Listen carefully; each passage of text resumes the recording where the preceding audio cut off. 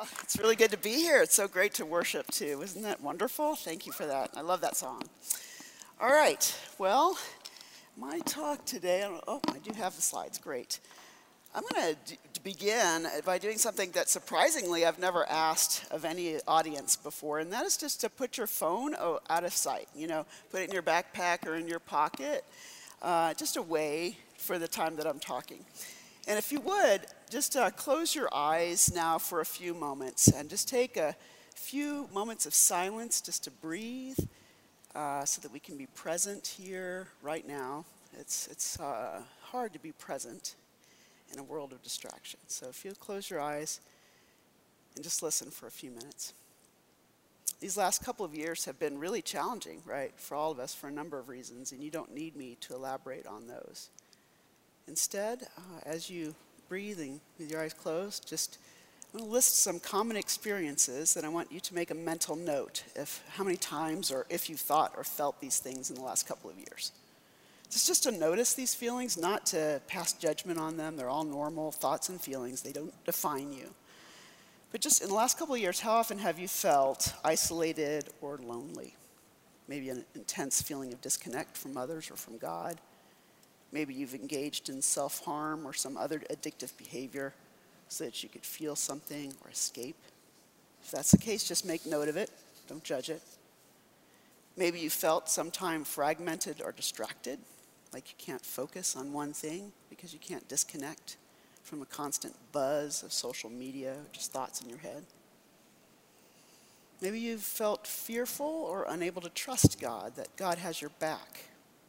Maybe God feels vague to you or unreal, and you're beginning to doubt in ways that you've never doubted before, and that scares you even more.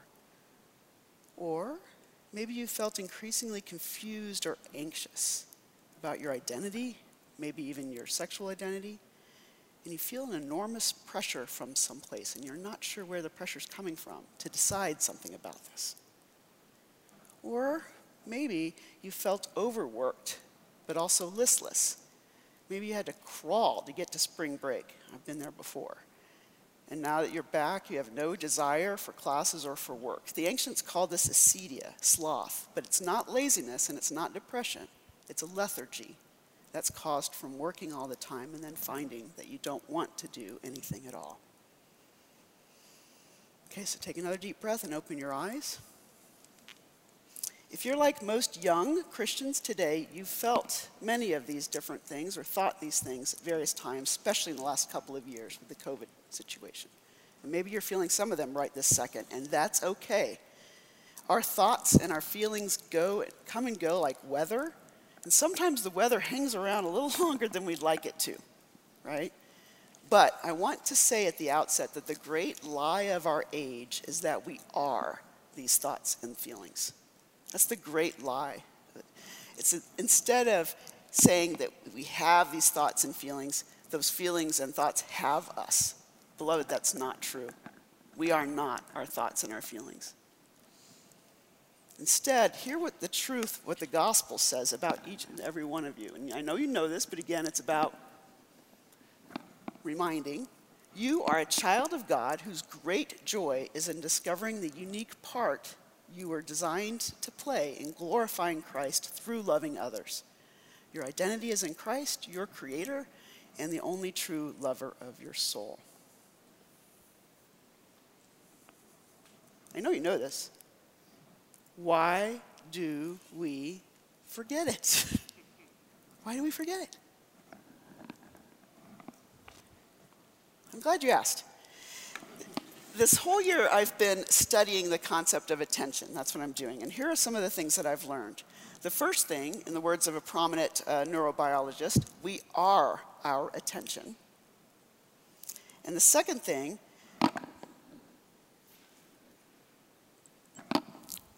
is that in choosing what we pay attention to, that's perhaps our greatest freedom as human beings. And then another essential freedom is how we respond to what we attend to. Your choice about what to attend to is perhaps your greatest human freedom. That's It's really profound if you think about it. So my primary goal this morning is to share with you 3 practices that involve your attention that I hope will help you to separate from all the noise and lies of our culture that you are your thoughts and feelings, and grow into an understanding of the divine love that will not let you go. That's the goal that I have for you this morning. The practices boil down to creating a space for stillness and silence, for attending to God and God alone. Now, I once heard a preacher say that if you feel far away from God, the temptation is to think that he's abandoned you, but he has not. God's right here. What you've done is turn your back to him. Your only job is to turn to face him. He's right here. You just feel he's far away. All you have to do is turn to face him. So, why is that hard? It's simple, but it's not easy. Why is that? So let me take a moment to explain what's blocking us. The first thing that's blocking us is that our enemy is a noisy and wordy liar. Now, I'm not going to say that all the words running around your head are directly from our enemy, but I will say that our enemy delights in flooding us with as many random words and images as possible because they're distracting us. It's like a barrier between us and turning our face to God, to be open in stillness and silence. American culture is always telling you you've got to do more, be more, work all the time, prove yourself worthy, and you better look good on Instagram while doing it, right? As a culture, even as a Christian culture, we have bought this lie completely, hook, line, and sinker, from our Puritan origins right up to the present day. Second, our advanced technological culture supports what Rowan Williams has called secular time only.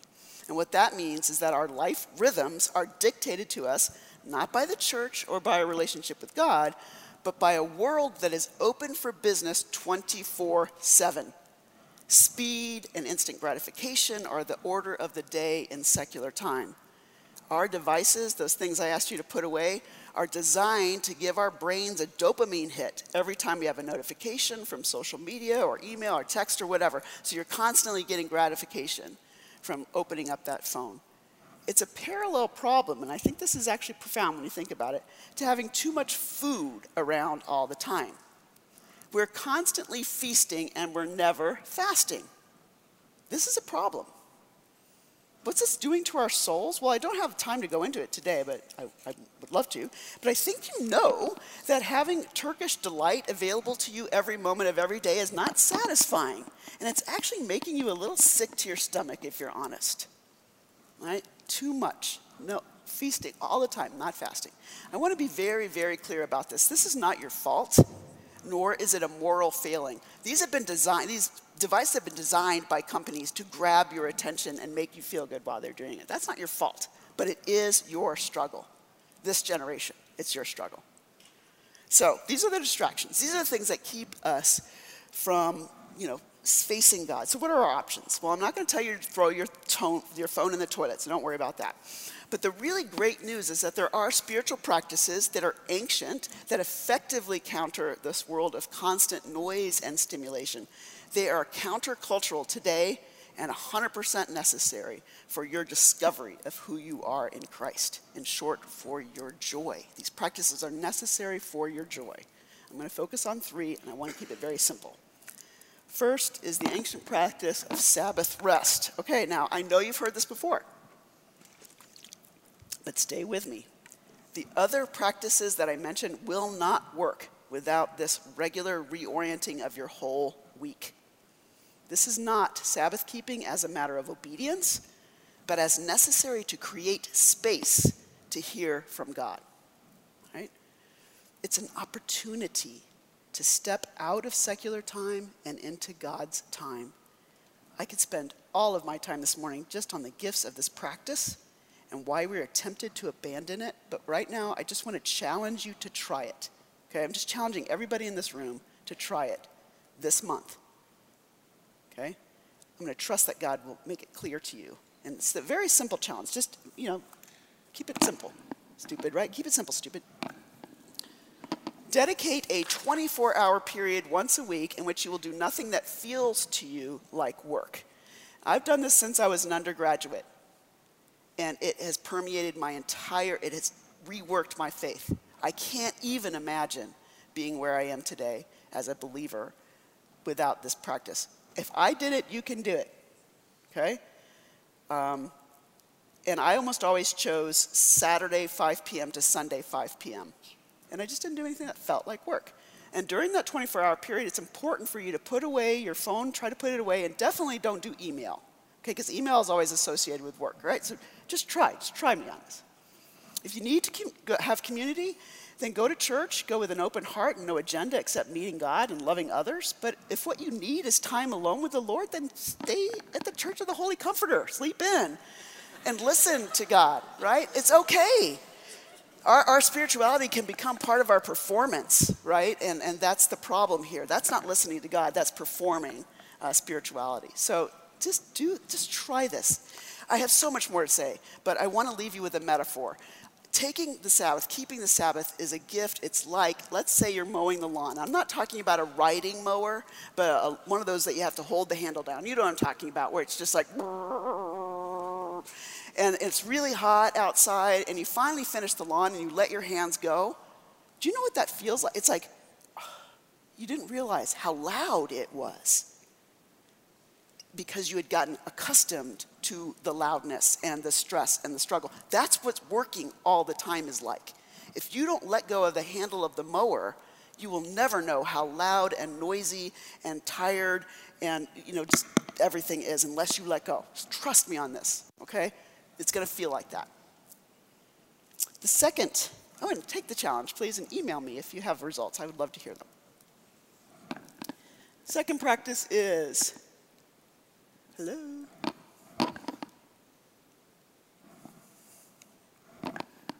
Got it. Lectio Divina, which means divine reading. This is one of my favorite things. It's attentive, meditative reading, and the whole point of it is to slow down, create space and stillness so that we can experience God. Now, most often this practice is applied to the poetic sections of Scripture like the Psalms. And this is so because the passages don't just speak, they sing. They are designed to resonate in your heart, to change you from inside because of the beauty that's there, not just in your mind and intellectually. So I'm going to lead us this morning in this practice. All you have to do is be still, turn your face. Be still, turn your face. I'm going to read this very familiar psalm aloud 3 times, slowly. I chose it because it's very familiar, right? Lectio Divina is not about learning something new. It's not about information. It's about remembering something you've forgotten. It will likely be only during the 3rd reading that you'll be able to hear what God is telling you this morning. God is speaking to you this morning individually through his word. He promises he does this.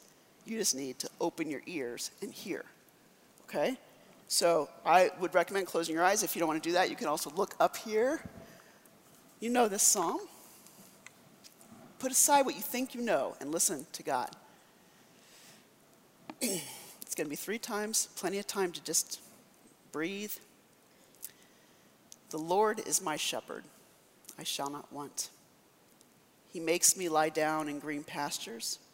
He leads me beside still waters. He restores my soul. He leads me in paths of righteousness for his name's sake. Even though I walk through the valley of the shadow of death, I will fear no evil, for you are with me. Your rod and your staff, they comfort me. You prepare a table before me in the presence of my enemies. You anoint my head with oil. My cup overflows. Surely goodness and mercy shall follow me all the days of my life, and I shall dwell in the house of the Lord forever.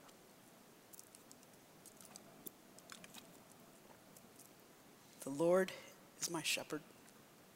I shall not want. He makes me lie down in green pastures. He leads me beside still waters. He restores my soul. He leads me in paths of righteousness for his name's sake. Even though I walk through the valley of the shadow of death, I will fear no evil, for you are with me. Your rod and your staff, they comfort me. You prepare a table before me in the presence of my enemies. You anoint my head with oil. My cup overflows. Surely goodness and mercy shall follow me all the days of my life, and I shall dwell in the house of the Lord forever.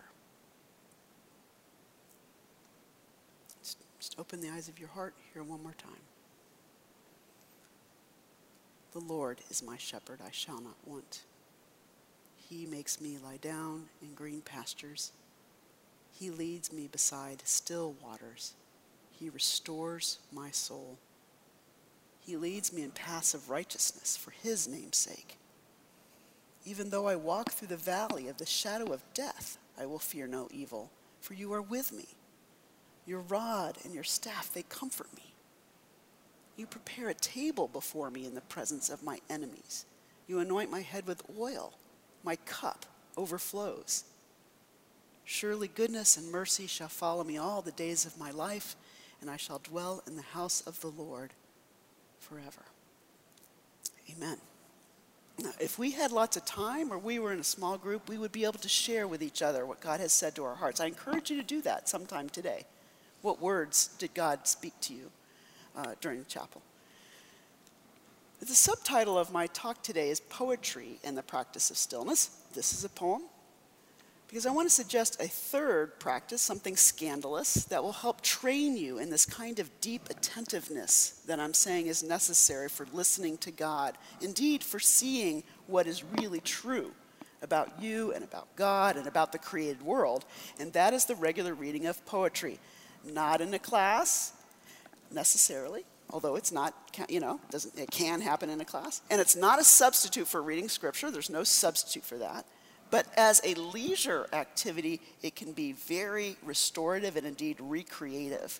It can be like taking walks in nature, painting, or making music. Now, why is that the case? One of my favorite books of all time is this book called Leisure, the Basis of Culture by Joseph Pieper. The argument goes something like this. When we work all of the time, secular time, we go home exhausted and don't have energy to do anything that's actually restorative, so we just consume. Now today that means Netflix binges and things like that. Now again, there's nothing wrong with Netflix. Oh my gosh, I watch a lot of TV, okay? It's the fact that we are too tired to do anything else but work, consume, and repeat. That's the problem. It's actually from working too much and working all of the time that we're deprived of leisure time. Pieper contrasts that kind of entertainment with leisure, and this is what he says about it. I love this. Leisure is a form of that stillness that is the necessary preparation for accepting reality. Only the person who is still can hear, and whoever is not still cannot hear. Oh my gosh, are we a busy, active culture or what? You can't hear if you're not still, he says. Such stillness as this is not mere soundlessness or dead muteness. It means rather that the soul's power as real of responding to the real, a co-respondence eternally established in nature, has not yet descended into words. Leisure is the disposition of receptive understanding, of contemplative beholding, and immersion in the real. Wow. It's a state of mind. It's a disposition. Notice what he's saying here. Leisure, time, and space is required to get into the mode of receptive understanding. What we are learning to understand is nothing less than what is real. What is true about you, what's true about God, what's true about the world, not those thoughts and feelings that just run into your head all the time. The truth. This can only be learned by attentive, receptive stillness. Be still and know that I am God. Right? God's not going to compete with your cell phone, you guys. He's not going to do that. You have to decide to put that away and give him your attention. So I'm not talking about reading poetry as an academic exercise. I'm talking about it as a means of discovery, a means of activating your imagination to understand the world's reality is spiritual to its core, and it's beautiful. Beauty that will draw you to it. Here's what the great poet Li Young Lee said about it. Oh, so good. I think poetry provides a very important service. It uncovers our deepest identity. When we read a poem, that's what we get, our deepest identity, who we are fully. Religion is a path to this uncovering, but it's not as immediate.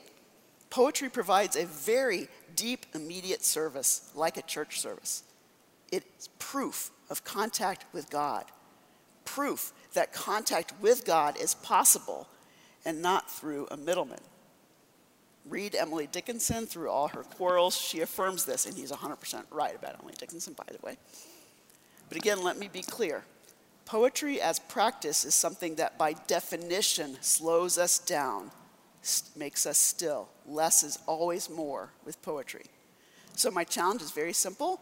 Read a volume of poetry very slowly, maybe one poem a day or even just one poem a week.